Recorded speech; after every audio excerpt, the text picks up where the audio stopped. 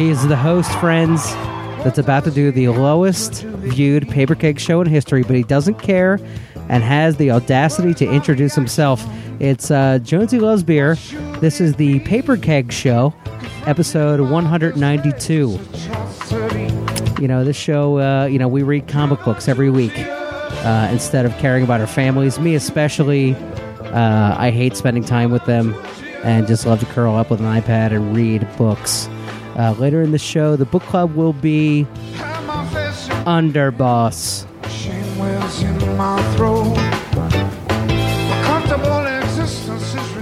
So you might ask yourself, what qualifies us for you to give a rat's S about what we have to think about comic books? Well, first off, guys, we have a comic book pro. He's in the biz. He might be a VP of customer service. He's certainly VP of having a large Polish head. He's Slim. He's with us tonight. Slim, introduce yourself.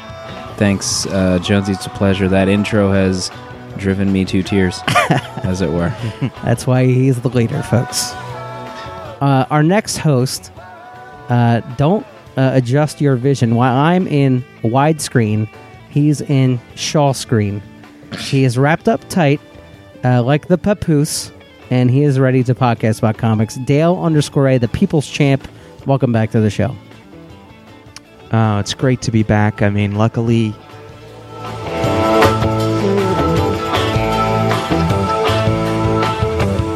Protest is futile, but nothing seems to get through. What's she become of our world? What is this? Who knows? What are we listening to?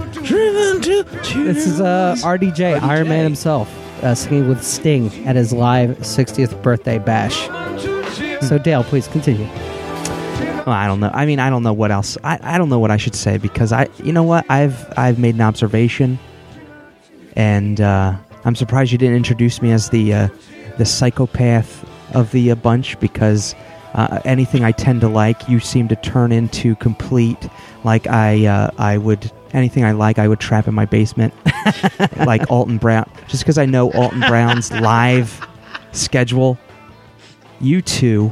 And one, Scotty Young, of all people, gets in on it and treats me like I have Alton Brown down in a well. Same thing happened with Chris Somney. Like I just can't like things, you know. So, by the way, show psychopath. Great point. Scotty Young joined us last week. Terrific episode. I would recommend that you probably stop listening to this one and go listen to the Scotty episode. And thanks again, Scotty Young, for your time and for your vacuum cleaners.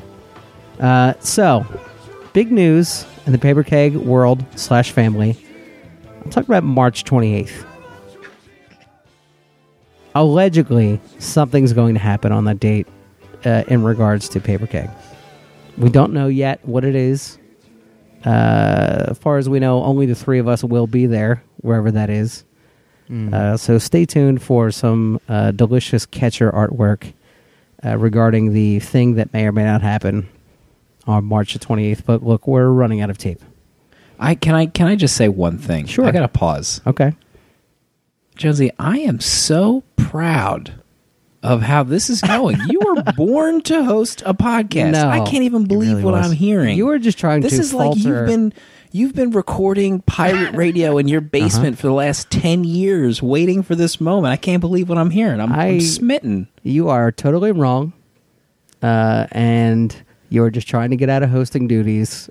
And I regret to inform you it will not work. Can it be both compliment and trying to retire from hosting the show? We'll have to check the tape on that one. So what do we do here, folks? We do a roundtable discussion of the books that we are reading. And I regretfully chose the books this week for my two friends. Mm-hmm. And Dale, why don't you talk about one of your two books? Well, this week was a big week in comics. I mean, you know, obvious Spider-Gwen aside, we're talking about expansion of imprints, Archie Comics, new imprint. What was it? I can't even remember what it was. Black something? Dark Circle Comics. I was going to say Black Circle Comics, which would have been half right. I read The Black Hood, published through Dark Circle Comics. Dwayne Swierczynski, Local writing, who is no stranger to comic books. Cable and Deadpool. Did a couple DC books, I believe, and a couple other Marvel books. Does some Dark Horse books, X being one of them. And Michael Gaydos, which we have seen before in the likes of Alias Volume 1 that we did for Paper Keg. And The Black Hood kicks off the Dark Circle imprint with a comic about a police officer who, in Philadelphia, of all places, so it's a little bit homey for us in the Philadelphia area. And it's really Philadelphia, like there's the artwork, shows definite Philadelphia landmarks in it. And he is a police officer who gets into a little shootout near a school that he's the first to report on, and he inadvertently takes down this vigilante type character that was in a tussle with some gang members. And what it sounds like is this vigilante had some fans and some some opponents of what he was doing. So this police officer is definitely the hero of the situation, but he got pretty messed up in the fight. And in the ensuing recovery, he has a bit of psychological damage because of this pedestal he was put up on that he kind of doesn't know if he belongs there or not, as well as a prescription for painkillers. Jonesy would be very familiar. I just checked on a couple I'm about for to the get show. into. And he kind of gets hooked on those and his views, and he's out of work. He's not quite a police officer for a while. And he becomes, by the end of the book, the replacement Black Hood. And the book doesn't hold back. It's very adult. It's not crazy, like crossed or anything like that, but it's got language. It's got something you would read in a crime book. But I don't know. I really liked it. I like where it's going. I like the energy it has behind it. I like the energy that Dark Circle Comics has behind it. You like dark energy. You're always talking about dark energy. You feed on it. 5-hour dark energy is something you drink. I like it so much I want to keep it in my basement, chained up, and barely feed it so I could stretch out its skin. You know me. Isn't Dwayne from our neck of the woods, like the Willow Grove area? Yeah, he's Pennsylvania, I do believe. Yeah, he lives in Philadelphia somewhere now. Do you know his address? Is that what did I just stop you from your outside? Did you just kick him back into the well? Let's just say I like him. Okay. Dale, I also read, I thought this was true crime meets quasi superhero. I mean, fantastic first issue. Mm-hmm. Yeah, it's really cool. I like the art seemed to really, really work with it. The at times the Philadelphian backgrounds were a little too. It looked a little too like they pulled a picture off the internet and Michael Gaydos maybe just like inked over a picture of City Hall. Like it looked too perfect. But I mean that's just a feature. That's just an observation, and they want to prominently feature the city of Philadelphia in the book. Like it's going to be it felt like character in it. If it did, and I was just about to say, it felt like its own character. I mean, they were drinking Yingling beer at a Fishtown bar. I wouldn't be welcome there for fear of death, but I'm glad they had the cojones to walk in. Well, this guy's a cop, if you want to talk about Philadelphia bars, March 28th. Something could be happening in Philadelphia. Make sure you have sent a calendar invite to your spouse to let them know that you want to keep that night open. I'm just saying. I may have been challenged by a friend of the show via direct message that they didn't want me to be the last host standing without feeling cold concrete. Can you reveal who that was? Can we get an idea? I mean, let's just say their Twitter handle reminds me of a Gotham City central figure. Yeah. No, let's all sit and think for 10 minutes without. It's Bex. It's Can Bex we- Gordo. Let's get okay? back to the It's dead air. It's at Bex that's, Gordo. that's what people want. All right. So, It's what people want. all right, guys, we don't have a lot of time here. Slim, you also had a couple books to read. Why don't you talk about one of those? I do. Jonesy, as we all know, this is the Jonesy Loves Beer show tonight. He Please picked the don't turn it books off. for us. He's doing an amazing job. I'm out of a job, is what it comes down to. And Jonesy picked books that I feel like he had some kind of turnstile. Maybe he flipped his laptop screen around and then just put his finger down and picked a book. That's why he probably looks like this on the YouTube video right now. It's Yeah, like he this little smear. damaged his camera. I may still be spinning. Is that what you're saying? That's what we're saying. That's what we're saying. Salvagers. I felt like I swung and a miss with this one for you, Slim. Let's talk about it. Salvagers, I do believe is a submit book. This is creator-owned John. It's the future. You're in space. There's peace. It's peacetime. The galactic war has ended, and there are some trade ships. You're sharing spices. I assume people share spices in the future because that's what I'm familiar with. Animal husbandry is big. Post-galactic war. Oh man, As I should hope. So after sometimes pirates raid these ships and they just leave them kind of drifting around. I think they're called wrecks, some such. So these salvagers are this group of people that go in and see what the heck is left in these abandoned ships. And this story opens with the team going to investigate one of these abandoned ships, and they find some robot dogs guarding something, and this robot comes out of nowhere and helps them, and actually says that these robots are protecting me. And the book ends with kind of a bunch of dark robots about to assault these salvagers. I was actually surprised, Jonesy. I actually did enjoy this first issue. I actually wasn't expecting it, to be honest. I didn't even know what this was. I was just thinking robots with your Pluto. Right. And your recent Pluto reading, I was like, maybe this will be up his alley because he doesn't like sci-fi, but... Yeah. The Pluto parallels are obvious now that you mention it. So I actually I did enjoy it. And I think the other book that you picked will be my lightning round, which is Curb Stomp. But I was surprised. I did enjoy it, Jonesy. So man, I think last time I did this, you guys were upset visibly with the books I chose. So I'm happy that this time... You don't even remember what books you chose last time. I remember I was forced into reading Lock and Key finally. Yeah, you read Stephen King's Dark Tower, The Gunslinger Born. And Dale, you read the one where they have sex with minerals. That's right. Love is Real. That's why I had to read that book. Yeah. See, I remember. Speaking of animal husbandry. He's back, folks. So I took the easy way out. Shocker.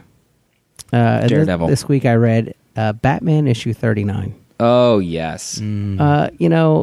I don't care that you guys pickle me for following one series on the show, because the maestro has his viola up to his shoulder and is just playing beautiful music for us to enjoy. Some life-changing events happen to a pretty major character in Bruce's life.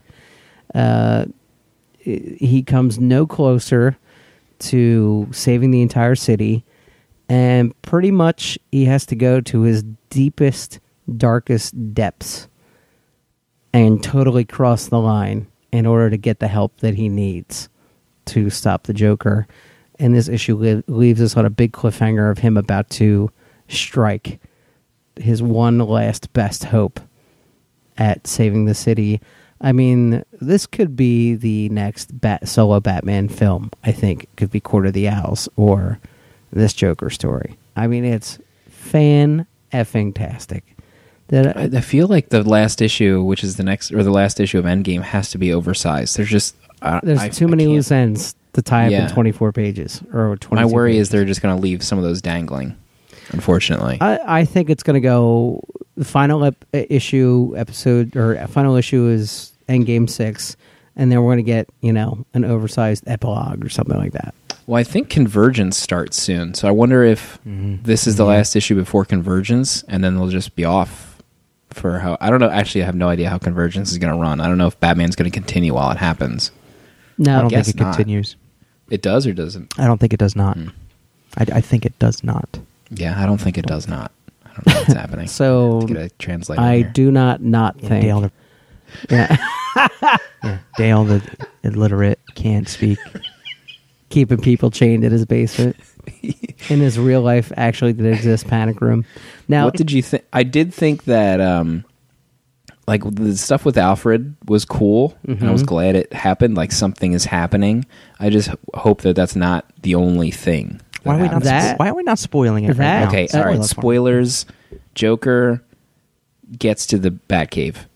He he's wearing his little adorable scuba gear, and he's walking around the Batcave. So it's probable that he actually did get to the Batcave in the last storyline, and Death of the Right Family. in Death of the Family. and he just chose not to tell him that he was there. So he was just messing with his head. Because I think he moves. You see one of his cards again in the Batcave. I don't know if maybe Batman had that as a prop, like lit up somewhere. So Joker's just like prancing around, seeing all his like trophy cases, and Alfred has a shotgun. It just feels like Alfred's only weapon is ever just a sawed-off shotgun. He should have some kind of laser machine that he could eradicate anyone I mean, with. there's no No, he's not extra trained. suit of Batman Beyond armor that he could Yeah. just jump into, a la Iron Man 3. I mean, or the giant penny. Just tip that over on top of Joker, and the issue ends. So Joker, he shoots at Joker from behind. So like the shotgun shell shards like tear off part of his ear. And I'm not sure why, Jonesy, but Joker's face is kind of a little bit mangled. Is that from Gordon? Yeah, I think that's his element slowly knitting himself back together. Now, Okay. my one big fear is that what happens to Alfred will be restored because of the Joker healing factor B plot. I don't know. So, I mean, that'll be I hope interesting to see. I think it will. I think it will stick. You know, it's I'm like hoping. Rick Grimes. It's a Rick Grimes moment. If anyone wants to Spoiler. read into that. But I mean, we'll see. I mean, there's a really cool homage to the 1989 Batman movie at the end that the Oh, wow. issue ends with. Yeah, it 200 was very... balloons started playing. No, but there was a Prince great shows up. parade scene. Party Yeah. man. Also, Jonesy, did you catch? I didn't catch it, and I asked inside the office when Batman goes to the Owls, and he meets this old character. Mm-hmm. Was that character alluded to in the original Court of Owls? Because that's what was told to me, because I didn't get it. Yeah, I kind of put that together from context more than memory, but I do remember him chasing out after like an ancient talon, and maybe that's the first time we're seeing him. And I thought it was great that he was like kind of during the fight, like, did you see the Pale Man? Was the Pale Man alive? Because you're my only point of reference from back then. And just as we're about to get the answer, it cuts. So Do you think he it's- did see the Pale Man? No, I once again I'm sticking to the fact that Penny 2 is corrupted, and this is just a breadcrumb trail to throw Batman off his game. That Joker is somehow immortal. You mean her Google search of every photo ever in Gotham is not accurate? No, I mean, what are the chances that, first of all those pictures exist for her to Google, and two, that the Joker just happens to be hanging around the scene of the crime he committed, sees someone taking a picture and says, let me get in it for future posterity for a master plan? That's just too convenient, even for a comic book. You're All the right, first. we are running Wow. out of our proverbial tape. I think my favorite part of the show is that this could be the shortest show ever. and Jonesy's I'm the one trying to who's just hosting it. ramp it up and get I it. love it. I'm so I nervous. love I'm it. trying to get it up and get it down, if you know what I'm saying. Dale is furious. I woke him up, and now I got to put him to sleep. All right. So, a favorite segment of the show, the lightning round. 2 sentences or less. Books you read this week. Dale. I read Spider-Gwen #1. The art and colors on this book make me weep with joy.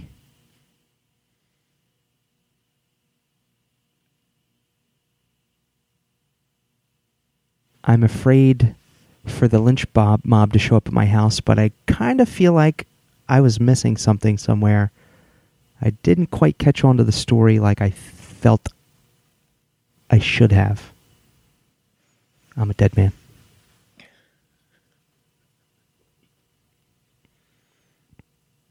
Head into your panic room now. Curb Stomp number 1.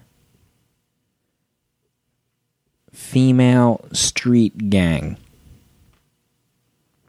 Someone's face actually gets curb stomped. Ooh. Not for me. Lightning Not for me. feminist here, folks. Still a feminist after reading.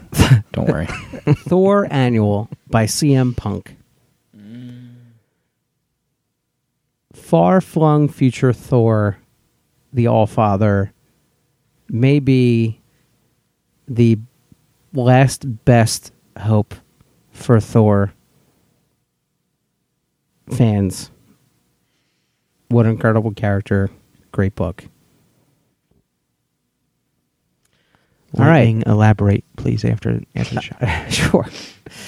So, we all made a tremendous mistake some 5 odd years ago when we sat down to create the Paper Keg podcast.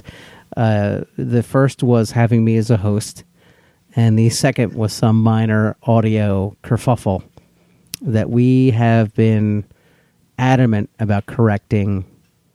And now 190 odd episodes later, we are laying it down back to tape, washing out the past, much like the lead character in this collection, called Underboss. Brian Michael Bendis, Alex Maleev, the two creators that captured a generation in my heart. Dale, why don't you tell us what Underboss is about?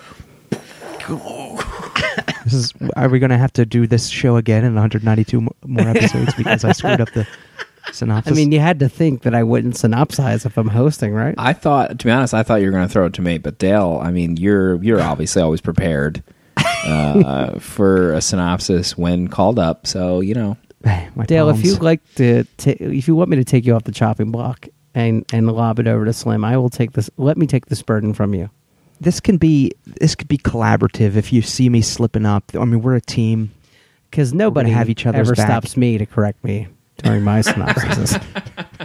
No, we'll just tell you were wrong after. Just the let fact. me prattle on. But much like the backs we're going to have each other's of in the Destiny we'll be playing in a little bit. We'll check it. We'll do this together if need be. Daredevil Underboss, Brian Michael Bendis, Alex Maleev, and you have your Matt Murdock as your Daredevil, and his arch nemesis Kingpin runs the majority of the crime families in New York City. And as a favor, the Kingpin brings in an associate's son. This associate operates out of Chicago, and the associate, Mr. Silk, I guess he would be called, wants Kingpin to take his son under his wing over in NYC. So almost immediately, Mr. Silk, the son, is there, and he starts to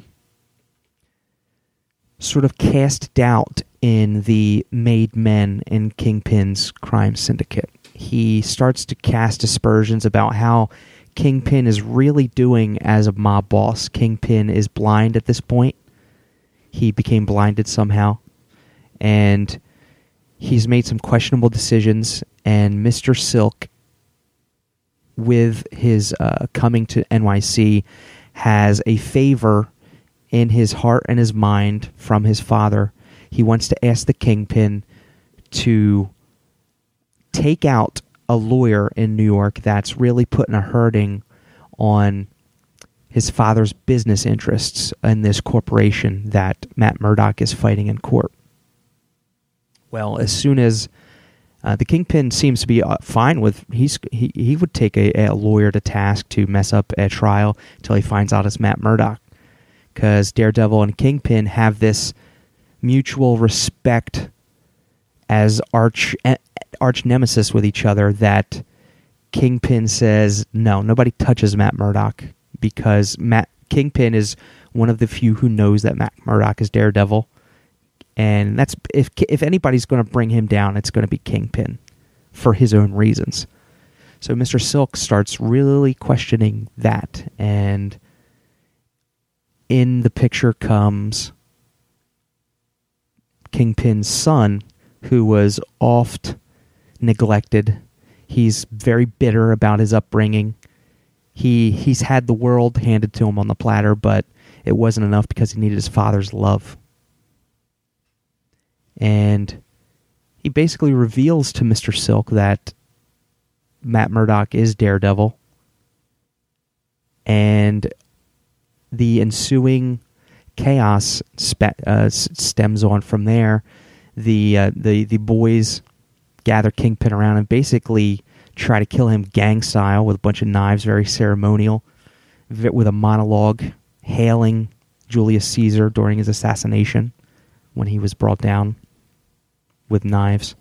And it's Mr. Silk's attempt at taking over the family. He's got a lot of people on board, a lot of the families, because he's going to lower their cuts to he's going to lower their cuts as payment to Silk's new family. And he hires a bunch of pine-riding B-list hitmen to just make Matt Murdock's life a living hell. And what you have there is Daredevil fighting back. Not so easy. It's not. I feel like I've been talking for 20 minutes and everybody's just sleeping. And I think that's about it. I mean, Kingpin's wife makes an appearance, the Kingpin's widow, as it were. Mm-hmm. Kingpin is alive, but he is shipped off to the Swiss Alps. He's barely alive. And it's, I could go right into the fact that reading this again, I basically forgot everything what the story was about, and I loved it reading it a second time. Brian Michael Bendis is king to me in the dialogue that he writes, the characters that he writes. I like him. I like this Daredevil. Yeah, there's just something about Maleev's artwork. Like, even if it's just a Matt in a trench coat with his, like, cane out, and the only color on the page is his sunglasses, like that dim red. Or anytime Daredevil is on the page, he's larger than life. He is the color splash in his red suit. I mean, I think the art tells the story just as much as Bendy does. Yeah.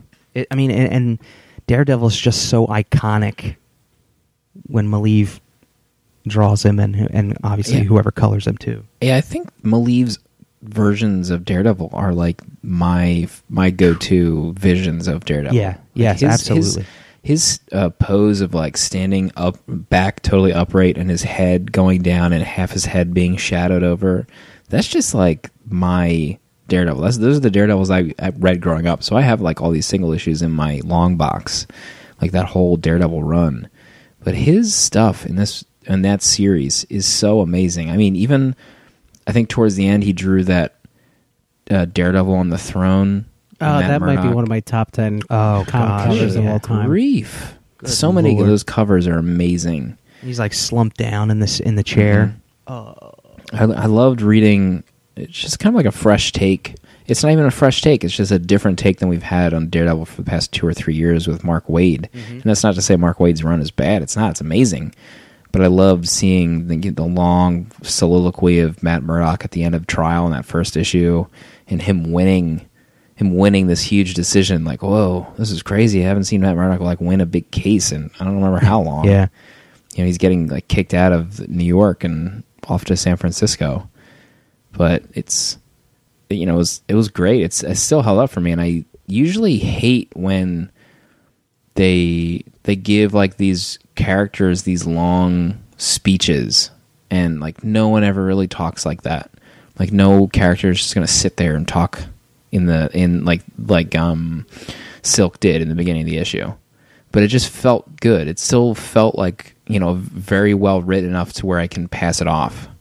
And even so, like the Kingpin character, you can tell, like, if I was a Kingpin, I'd be getting really annoyed right now that I have to listen to this J-off talk about, the Caesar and all this other junk. Yeah. Like, if I was Kingpin, I'd be starting to get real nervous in that conversation, and obviously you should have been. Maleev draws people yelling in a way that conveys the fact that they are the most peed off that they could possibly be at any given moment. Just their facial expression, the way their teeth are, like every single tooth is mad at you in the panel.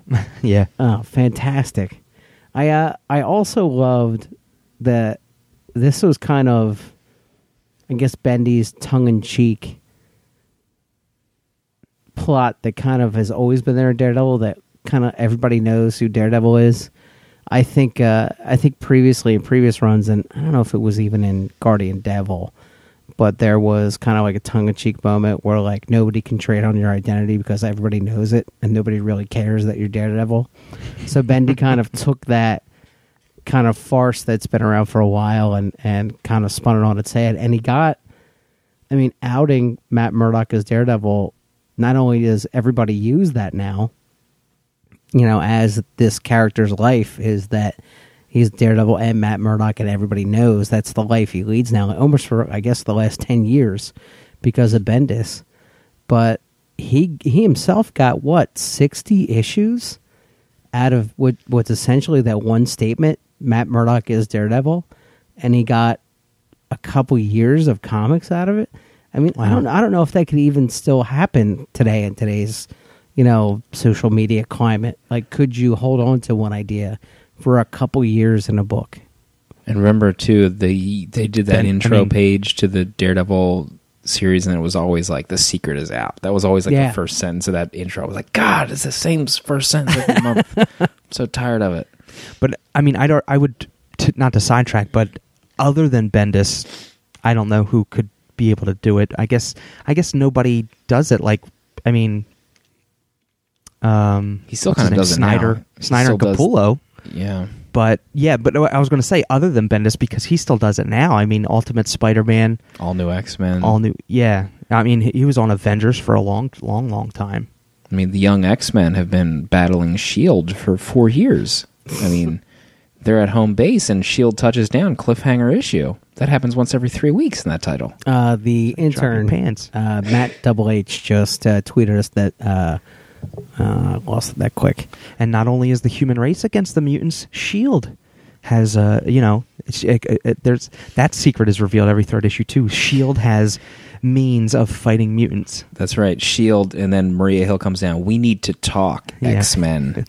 See you next month, everybody. Matt Hollingsworth, the colorist for this run. Sorry to interrupt. That was pretty great. The fact that most of the story was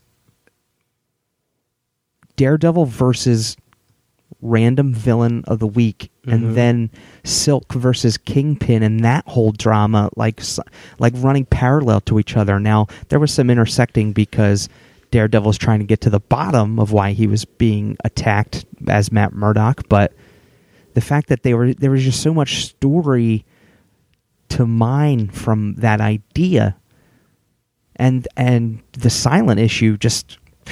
There's a silent issue in this, which I love might not know. the Nuff Said challenge, where the writer gets to write no dialogue. All the exhibition is in the art. And that was a great... That might be the best issue in this... I feel bad for saying it. Yeah. But probably the best issue in this run was the Nuff Said issue. And that's super hard to do. Like, planning out that fight scene over 20 pages, multiple fight scenes, and making it, flow correctly, that's very difficult. Yeah. And nailed it. The synergy that had to be going on between these two to get... And I don't think there's ever an issue of this run that was ever felt like filler to me. I never felt like I need to stretch this out for the trade. I think every issue had some punch to it and added just something more to make the run overall great. And I don't know that I see that enough. Like the Batman run, I would say is pretty close. Wade's Daredevil, of course, and maybe Slott's Spider-Man. I mean, am I missing a Titanic run that's out there right now? Well, you love Hickman on Avengers. All those Avengers books. I had to send back my organic chemistry textbook because I could just not figure out what the F is going on with the Avengers right now. How great was the issue where the wife travels back, and then there's just that one page where she hears the news, and then her head is the same in all the panels of how far she's traveled and the different scenarios to get her to New York. I thought that was amazing. And she's just totally like on point. She's just totally stepped up. Her attitude is so stone cold that she is ready to be Kingpin because she knows that that's what she's got to do for her husband's honor. Oh God, Bendy writes her so well that in the confrontation between like his consigliere and Vanessa, when she's like, tell me, was my son involved? I was like, don't tell him. Don't tell her. You just don't do it. Like, it got me excited that I was in the story, that I was like, you better not do it. Even though I know it was going to happen. I've already read this, but even then that the writing is so good, it takes me back to that place where it feels so fresh. I almost felt like empathy towards Kingpin in this entire book, even though we've read Born Again and we've known all the garbage he's done to Matt Murdock, Daredevil, but you feel like sorry for him, and I felt comfortable about, like, it wasn't a friendship, but it was like that respect that was very obvious in this trade, that he wouldn't do anything to Daredevil. And I don't know what happened, Jones. Did you remember what caused the blindness of Kingpin? I think he was the one that corrupted Echo.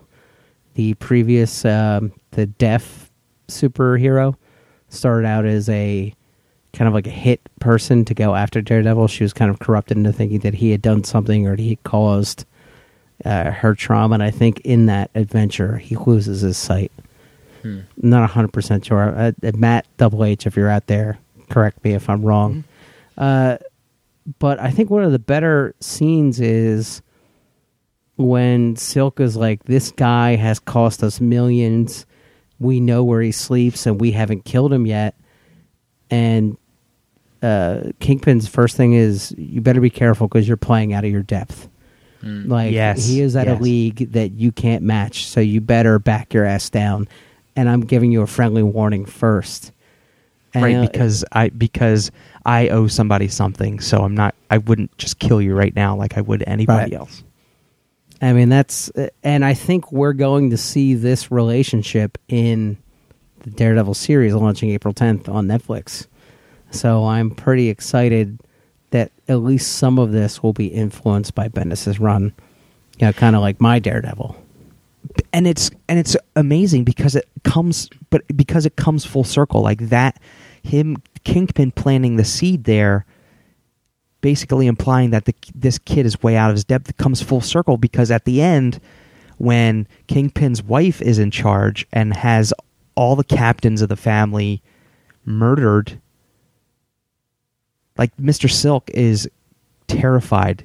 He's on the run because he knows he's a target. He's calling his dad, begging his dad for him to come back home, and then it comes out of the woodwork that his dad kind of needed to unload this kid too because he's a bit of an idiot, and he was better off, out of his hair basically, and he doesn't care who he unloaded this kid to. So this kid is like whimpering in the final pages of the arc. He just wants he turns himself in to the police because it's a safer place to spend the night in solitary or whatever than it is to be out and about. I thought it was crazy too, and it makes sense, but Kingpin knows Matt Murdock is Daredevil, and like his entire team knows now, but they have that respect and loyalty to Kingpin that they're not going to do anything with it. Mm-hmm. Yeah. Like everyone, that card scene when they're all playing, everyone knows that Matt Murdock is Daredevil. It's like a assumed obvious thing But when someone asks them about it, it's just like a non-issue. Yeah. Yeah, They're it's not like, gonna don't address talk it. about this. You know, it's and I promised myself I wouldn't talk about the entire run, try to focus on Underboss, but there is a great moment related to that. The next issue after this final one, you know, the two FBI agents are trying to pitch, excuse me, to their chief, like, we have this huge thing, we have a costume visualizing his identity, we should go after it. This would be a huge collar, it'll make our careers. And the guy is pretty much like, bury it. This guy has saved more people than you ever will in your career, and we're not going to take him down because he still needs to be out there and doing what he does. And that's kind of like a direct counterpoint to the Kingpin hush, respect, loyalty that he has. And law enforcement respects him for the fact that they know their hands are tied. So he's putting himself in jeopardy every day without the help of, you know, bureaucracy. Mm-hmm. So how does it continue? I can't remember, Jonesy. So- where does it go from the cop saying don't do it to it being in the papers? They get told to bury it, and one of the cops is having like money trouble at home, and his marriage is going badly. So he sells the information to, I don't know, it's the Bugle or some tabloid. He sells that tip to them, and they out it without fact checking. And of course, there's a great scene, the 2 issues further, where Can't be the Bugle. no, I don't think it was the Bugle, where he's laying in bed and he's like, before I open my eyes, I know. I hear it. People, you know, paper boys yelling at it on the corner stand. I hear it in the phone wire. I hear it over cell messages. They know. They all know. Oh, man. And then the next screen, or the next panel cuts to like his brownstone being mobbed by reporters. I mean, this run, I mean, I could gush. We could have a whole 4-hour episode where I just talk about each issue individually. Jonesy, maybe you should do a podcast where you just talk about the storylines in Daredevil and just go each episode. Didn't maybe we have Underboss, then a the pitch next for that one. on the can where I'm in my own bathroom reading each issue for every episode? You know what else I love too that Marvel doesn't do anymore was they renumbered this Daredevil series when Kevin Smith did it with a new number 1. But eventually they started doing, like, they included the legacy numbering on the cover too. Yeah. So this was like 27, but also underneath and like smaller numbering would be like 463. I love that. Yeah. Loved it. Yeah, I like that they did that for a lot of their books back then. It was great. Gotta bring it back. Especially, crap, I lost what I was going to say. Never mind. But, yeah. We almost did. We considered doing an S-ton of Bendy Daredevil instead of just Underboss. The but Ultimate Collection, Yeah. Yeah. Volume 1. the Ultimate 400 Collection is like 400 $30. pages. Man. 400 pages, and, you know, at a certain point, some people think Diablo on Xbox One's more important than the Prestige. No, it would have been impossible to finish the reading in 2 days' time, 3 days. Impossible. That's what we told ourselves as we were slaying orcs. Oh man, we were on the Diablo inside. 3 platform. We were inside Deckard the Cain dungeon. was just giving us the business. Mm-hmm. So if I would go out of my way, if they would make leather-bound masterpiece editions, Cowskin. I would need all of them. I don't care if they were $1,000 a piece. I would need to Oh, own my them. word. My Jeez word. Louise. I mean, that's only a fraction of Bendy's yearly salary anyway. So maybe he could afford to According- donate yeah. to me. Jonesy math. Rearing its ugly head. So there you have it. Daredevil Underboss, probably one of the best first volumes of a series ever. Wow. I agree with that too. Not just wow, but So there you have it. Underboss, potentially one of the best first volumes ever produced. We got your letters. I'm gonna open them up. Farrington's gonna read them to you. Your letters, we'll read them live on the air. If they're any kind of marginal length that I don't have to read because I'm terrible at it. Letters at paperkeg.com for those folks who need to know that information. First letter comes from a friend of the show, at Under an Anchor, on the Twitter. His name is Sean, and he's amazing. Hey, Bibbs, I love when you guys do a movie episode, and that last one was great. I forgot all about the 1989 Punisher movie and was pumped to hear that it was on YouTube in its entirety. I was under the impression that Frank Castle didn't have any powers. This cinematic version, however, seemed to have the power to withstand the blast from a car bomb and walk away unscathed. In fact, within the first 8 minutes of the movie, Frank is caught in an explosion 3 times. Not even his perfect 5 o'clock shadow was singed. Don't forget spinning wing nuts with one touch. It's another ability. Oh yeah, that's superpower. For as hardcore as Punisher was, him driving a little remote-controlled truck was just about the cutest GD thing ever. You know, I really thought, this is not in the letter, I thought that would have came into play again for some reason. Like maybe the truck would drive a bomb. Yeah, They source a lot they don't ever go back to. Easily my favorite part, followed closely by him threatening to kill the little boy he just saved at the end of the movie. What the F, Frank? Lighten up. Early on, did you guys catch the chief say he didn't want the public thinking there was some guy whacking off wise guys? Hi-yo. Did that term mean the same thing in 89 as it does in 2015? Anyway, aside from the Yakuza looking like they should have been wearing sombreros, I love this movie. Thanks for reminding me. Whacking off. That's might be one of my favorite letters of all time. All right, here we go. Let's see. Great show. Subject line. Well, what do you know? I found another comics podcast. Thanks to a tweet from that A-clown, Scotty Young, JK, I buy all his covers, I stumbled onto the Papercake backlog, and well, let's just say it's been a pretty great week so far. I started with the Pluto episode and just finished the 4-part Astonishing X-Men book club reviews. Thank God for good Cassaday art. Keep up the good work. And that's from Brad. Brad, don't forget, in justice we trust. Brad, thanks for that letter, man. Remember those 4 Astonishing X-Men episodes? Man. Those episodes themselves were astonishing.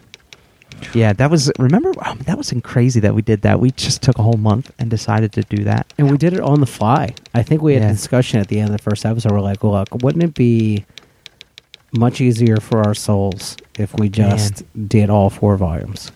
And we did. We did it. Yeah. We did it. That might have been like a year ago right now, because I remember I was in jury duty reading Astonishing X-Men for most of that time. Spoilers, I just got summoned to jury duty. Oh. Ooh. It's a sign. Ooh. Next up is from... Next up is a friend of the show, at SuperTim82 on the Twitter. Let me take a deep breath to... I've wanted to write a letter to you chums for quite some time, but seem to always get busy and forget. So I strapped on my jawbone up, my cocked Flyers hat, and my size 7 orthopedic running shoes and got down to business. Your show is amazing, like next level awesome comic podcast. Your humor and personalities really shine and make this podcast special. Even though Jawbonesy is everyone's least favorite host, he's excellent at synopsis and I'm sure is an excellent writer. Doubtful. Slim's totalitarian attitude towards sound quality and length of the show are signs of a man who strives for perfection. I also appreciate a man that values proper use of tape. Waste not, want not, right? If I didn't know better, I'd think Dale_A was the writer on this show. The Silver Fox's recounting of stories is near photographic in detail. I can almost feel the squishing in my underpants. Yeah. The show on Pluto was great. Professor Scotty Young was a welcome addition to the team and did a fine job dropping knowledge bombs from his studio. Pluto really sounds awesome, and I'll have to check it out. Until recently, I have always thought of manga as not my thing. I tried Dragon Ball Z and a few others as a teen and just didn't get into it. All this hype with Attack on Titan got me to read the first volume of that book, and it was shockingly good. Between that and your show on Pluto, I'll be checking out more in the future. Also, I'd like to mention that at Naminity's Troll Slam on Jonesy in her letter was perhaps the best of all time. She is a licensed troll-jitsu master. I have lots more to say, but I would like everyone to be able to remember a time before this letter.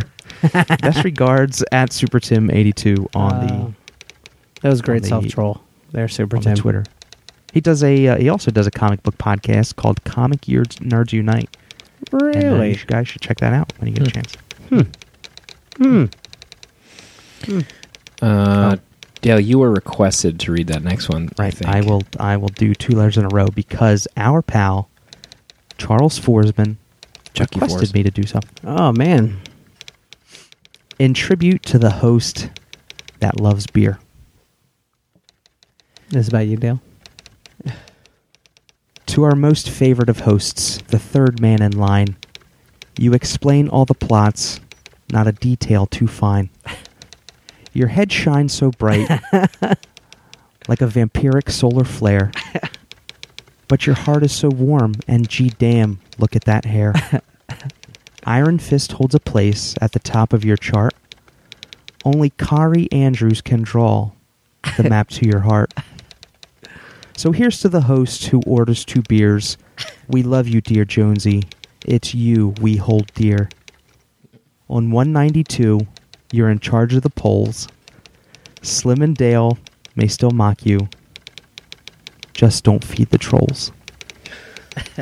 Hope you had a good show, Jonesy. Love you, babe. Fantastic show, and the crowning achievement was that letter. It will go down as my Oh, man. favorite letter in Paper Gig history. That was really nice. I appreciate it. What do you think Chucky Forsman's doing March 28th? I think Oh, he's getting man. on a plane and heading to the greater Philadelphia area. I don't think he needs to get on a plane. I think he's in New York. Getting on a train. He's in Massachusetts. Getting on I just assume any he's mode in of New York. travel. But hopefully I'm wrong because you guys accuse me of keeping him in my basement because I know exactly where he lives. Isn't he really in Cedarville, New Jersey right now? Matt, Isn't that the truth, Dale? Isn't it? Jonesy, just look at Jonesy just dropping location bombs. Yeah. Well, anybody that's heard us talk about Dino knows already where Dale is. Next letter comes in from @VeryExciting on the Twitter. I had to do it. Listener lightning round. Spider-Gwen number 1. Jason Latour, Robbie Rodriguez, Rico Renzi. When a fantastic costume design takes an iconic character who died in 1973, not that anyone stays dead in comics, and builds her up to become a huge 21st century pop culture phenomena that has even this jaded veteran of the old bad collector days buying variant covers, one has to ask, does it live up to the hype? For me, yes. A very enjoyable book that I could read to my daughter and get her excited about comics that don't have little ponies in them, bright colors, sharp lines, and some of that old Spidey wit and charm. Not really a lightning round here. I'm just going to point that out. I hope that was enough digression for you all. I hope Jonesy's still alive. Dale's still ellipticling. Slim's black and white photos aren't fuzzy. And Nimidity comic collection is still growing. Writing from the Longmire production office. You had to. Very exciting. Had to include that, didn't you? I know. Well, I He's don't probably know. sitting at his desk. He's probably sitting at Walt's desk right Listen, that's He's probably drinking Blanton's bourbon with Lou Diamond Phillips as Henry Standing Bear. I think that Very Exciting would love to offer me via direct message a chance to fly out to that set and hobnob as his guest with Katie Sack. I mean, the other people there too, and Katie Sack. now. Right. I had if I may, just for a second, because this idea we wouldn't do personally anyway. I had an idea for a Longmire podcast. What was the and title? I don't know what the title would be, but it would be related to. The theme would be like we would be a local radio station in Absaroka County. It would be called the Continual Soiree. What do you But think? maybe we'll have call letters like Absaroka's W soft rock station. WALT. It'd probably Oh be my easy to get. God. Walt, get it? Huh? Probably easy to get cast members. I mean, there's that one dude, Ferg. He's retweeting anything kind of Longmire conspiracy propaganda. Remember when it was Save Longmire? He was like Triggerfinger on there. Lou Diamond Phillips does that too. Believe it or Yeah. not. LDP. It goes by LDP Yeah. now. I'm not saying we because there's just no time to do a Yeah, Longmire exactly. podcast. It's Exactly. never going to happen. Never. That's why Come I on, said WALT. only era. Come on. I mean, WALT is pretty good call letters. But we digress. Next up is from official show intern Matt HH with a listener lightning round. Listener lightning round review. Low numbers 1 through 5. Absolutely stunning artwork combined with Remendo's bleak underwater sci-fi story deliver the highest concentration of crazy orgies I've ever seen in a mainstream comic. I presume everything will just work out swell for our heroes in issue 6 when I read it later, right? Tonight? Question mark? P.S. Fist pump for at Jonesy Loves Beers. Rockin' the host mic tonight. Thank you. I hope I can only live up to Slim's weekly. as I pass No. the baton and I from my and I catch faltering it. hand. I catch it, do a spin, and hand it right back to you. So that's it, folks. That's the end of the Jonesy era. Hopefully, never again The end? will you have to listen to myself as the host. Slim will resume next week. Alleged. He's got he's rocking the mic, as they say, fist pumping. I just want to thank Charles Forsman for that incredible letter. Oh, yeah. Nope. By the way, incredible letter writer, and you should go buy his Revenger comic. Revenger. So Revenger good. number 2 is out now on Gumroad. You could find that. It'll probably be in Comixology soon. Fantastic series by Charles Forsman. Revenger. Amazing Chucky. stuff. Chucky Fours. Love the guy. Oily Comics. His Instagram is great too, if you guys want to follow it. Oh, yeah. All right, folks. That's all she wrote. Great job, Jonesy. No, it was just okay. Don't swell my ego on this. Jonesy, I love you. I already have an Jonesy. ego problem.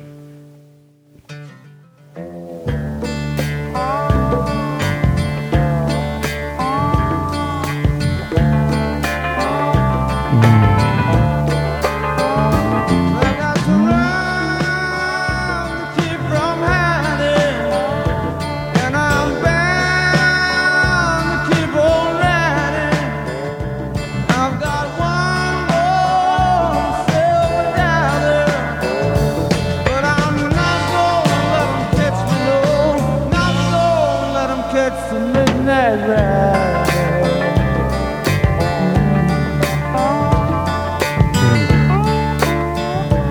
This is happening. And all the clothes I'm wearing, and the road goes on forever. I got one more silver dollar, but I'm not gonna let 'em catch me, no, not gonna let 'em catch the midnight ride.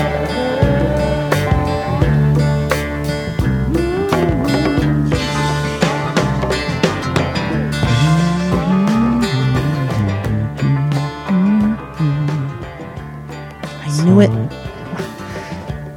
I knew Dragonfro would send a letter in immediately after we rolled the credits. I knew it. We need to I get. think he does that on purpose. He does. He knows. He's watching right now. I'm going to read this real quick, even though it's post. This is probably the 5th week in a row. He sent one after the credits rolled. Hey, fellas. This was coming to you live from my hospital room. All right, you're forgiven, Dragonfro. Doing okay for the moment. Just have to wait for the meds to do their job. Read Mighty Avengers 1 through 13 today.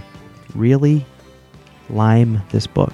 I think he meant to say love, but he's in a friggin' hospital bed, so cut the guy some slack. Yeah. Full of action, great characters, and just the right amount of humor. Think I'll work on Nova tomorrow. Thanks for the well wishes, peeps. Makes me feel better. At Hospital Dragon. P.S. Read some Multiversity. Son of a B, Janesy, you were right. Hashtag Garbage Morrison. I love it. We're on the same page. Dragonfro. Son of a B, Janesy, man. He's the king of throwbacks. He's amazing. Get well soon, man. Mighty Avengers, is that Bendis's? I think there's only one Mighty Avengers run, right? And that's No, Bendis's. there's a few, I think. I think the Mighty Avengers Now is the one, Oh, yeah. the like Luke Cage. Yeah, that's and right, yeah. The other Bendis's Avengers. So. groups. Big show next week. Yeah. Big show. What's on the docket? Big. What's on the docket? Tell me now if I should start reading instead of playing Destiny. Well, we after the didn't. show. We didn't pick the book or books, but Parker is written down on our doc. Ooh. So volume 1 is 141 pages. Child's Play. Oh, yeah. Volume Swish. 2, 142 pages. Oh, my God. Volume 3, I'll have it done by tonight. 141. Are we doing all the Parker books? I don't know. I think it's We just already volume did the first 2. one. Hey? You guys remember? Yeah, We did got Parker another- Volume we got 1. We got another podcast recorded after this. You can't just be gallivanting around playing Destiny You all shut night. your pretty mouth. They don't know about that. By the time they listen to this, they will. Great show. What else are you guys reading this week? So tell me about the Thor annual. Did I mean not to look? I don't want to. I don't want to have predisposed assumptions, but I need to know how CM Punk made out. Did he have a ghostwriter? Did he do this all himself? No, I think he had some support by Aaron. Because Oh, it credits him and Aaron as co-writers. Okay, that's win then. That's just a win-win all around. Future Thor, though, just a tremendous story. You know, in the last issue, Thor kind of defeats Galactus, and did I just go into shuffle mode? And now we're getting another song here? Oh, man. I'm classic rookie Jonesy move. But, so he kind of used the Odin power, now the Thor power, to revitalize the husk of the earth. And, you know, the flora and the fauna are back, and the oceans are clean, and the skies are clear, but there's no life on the planet. So the Thor sisters, the daughters, kind of, they're like, you know, Thor's birthday is coming up, and even though we really don't kind of celebrate that thing, he loved Earth, and Earth celebrated birthdays, so we're going to populate the Earth again. So they use like an ancient, like the Norn stones, or I can't remember what all the weird Asgardian magic, but they're able to Suplexes. give They use suplexes to yeah. repopulate the earth. That's actually Slim all they, barely all paying they- attention. Yeah, Slim is actually asleep. My ears perked up when I heard suplex. So they use They RKO'd the Norn stones. I don't even know what I'm saying. the Undertaker actually was their creation out of nowhere. So they repopulate the earth with, and they're not like they don't have souls, but just like the images of animals and these clay tributes, I guess, is more appropriate Oh, word. that's nice. To the earth he left behind. He was really touched, and he kind of uses the last of the spell to create Steve and Jane. And they're kind of like this tribute to the humanity named after his, you know, dearest friend. So, I mean, that's nice. It was a really great non-action Thor story, and I think Allfather Thor is a fantastic character, and it's so great. It feels like a different person. Like it doesn't just feel like these and thous at old Thor. It just feels like a truly different, someone who's been through a totally different gamut of adventures and is, you know, nowhere close to the man he was in, you know, the Avengers era Thor. So great stuff. I really enjoyed it. Really feel like I should have bought that then. I didn't buy it. Did CM Punk scare you away? No, I just the $5 and it's an annual. I usually don't buy annuals, especially when they're $5. Ooh. Crazy talk. Crazy, absolute crazy talk with your mouth. The words that are coming out of your mouth. You talking about shut your $5 pretty comics. mouth. You shut it.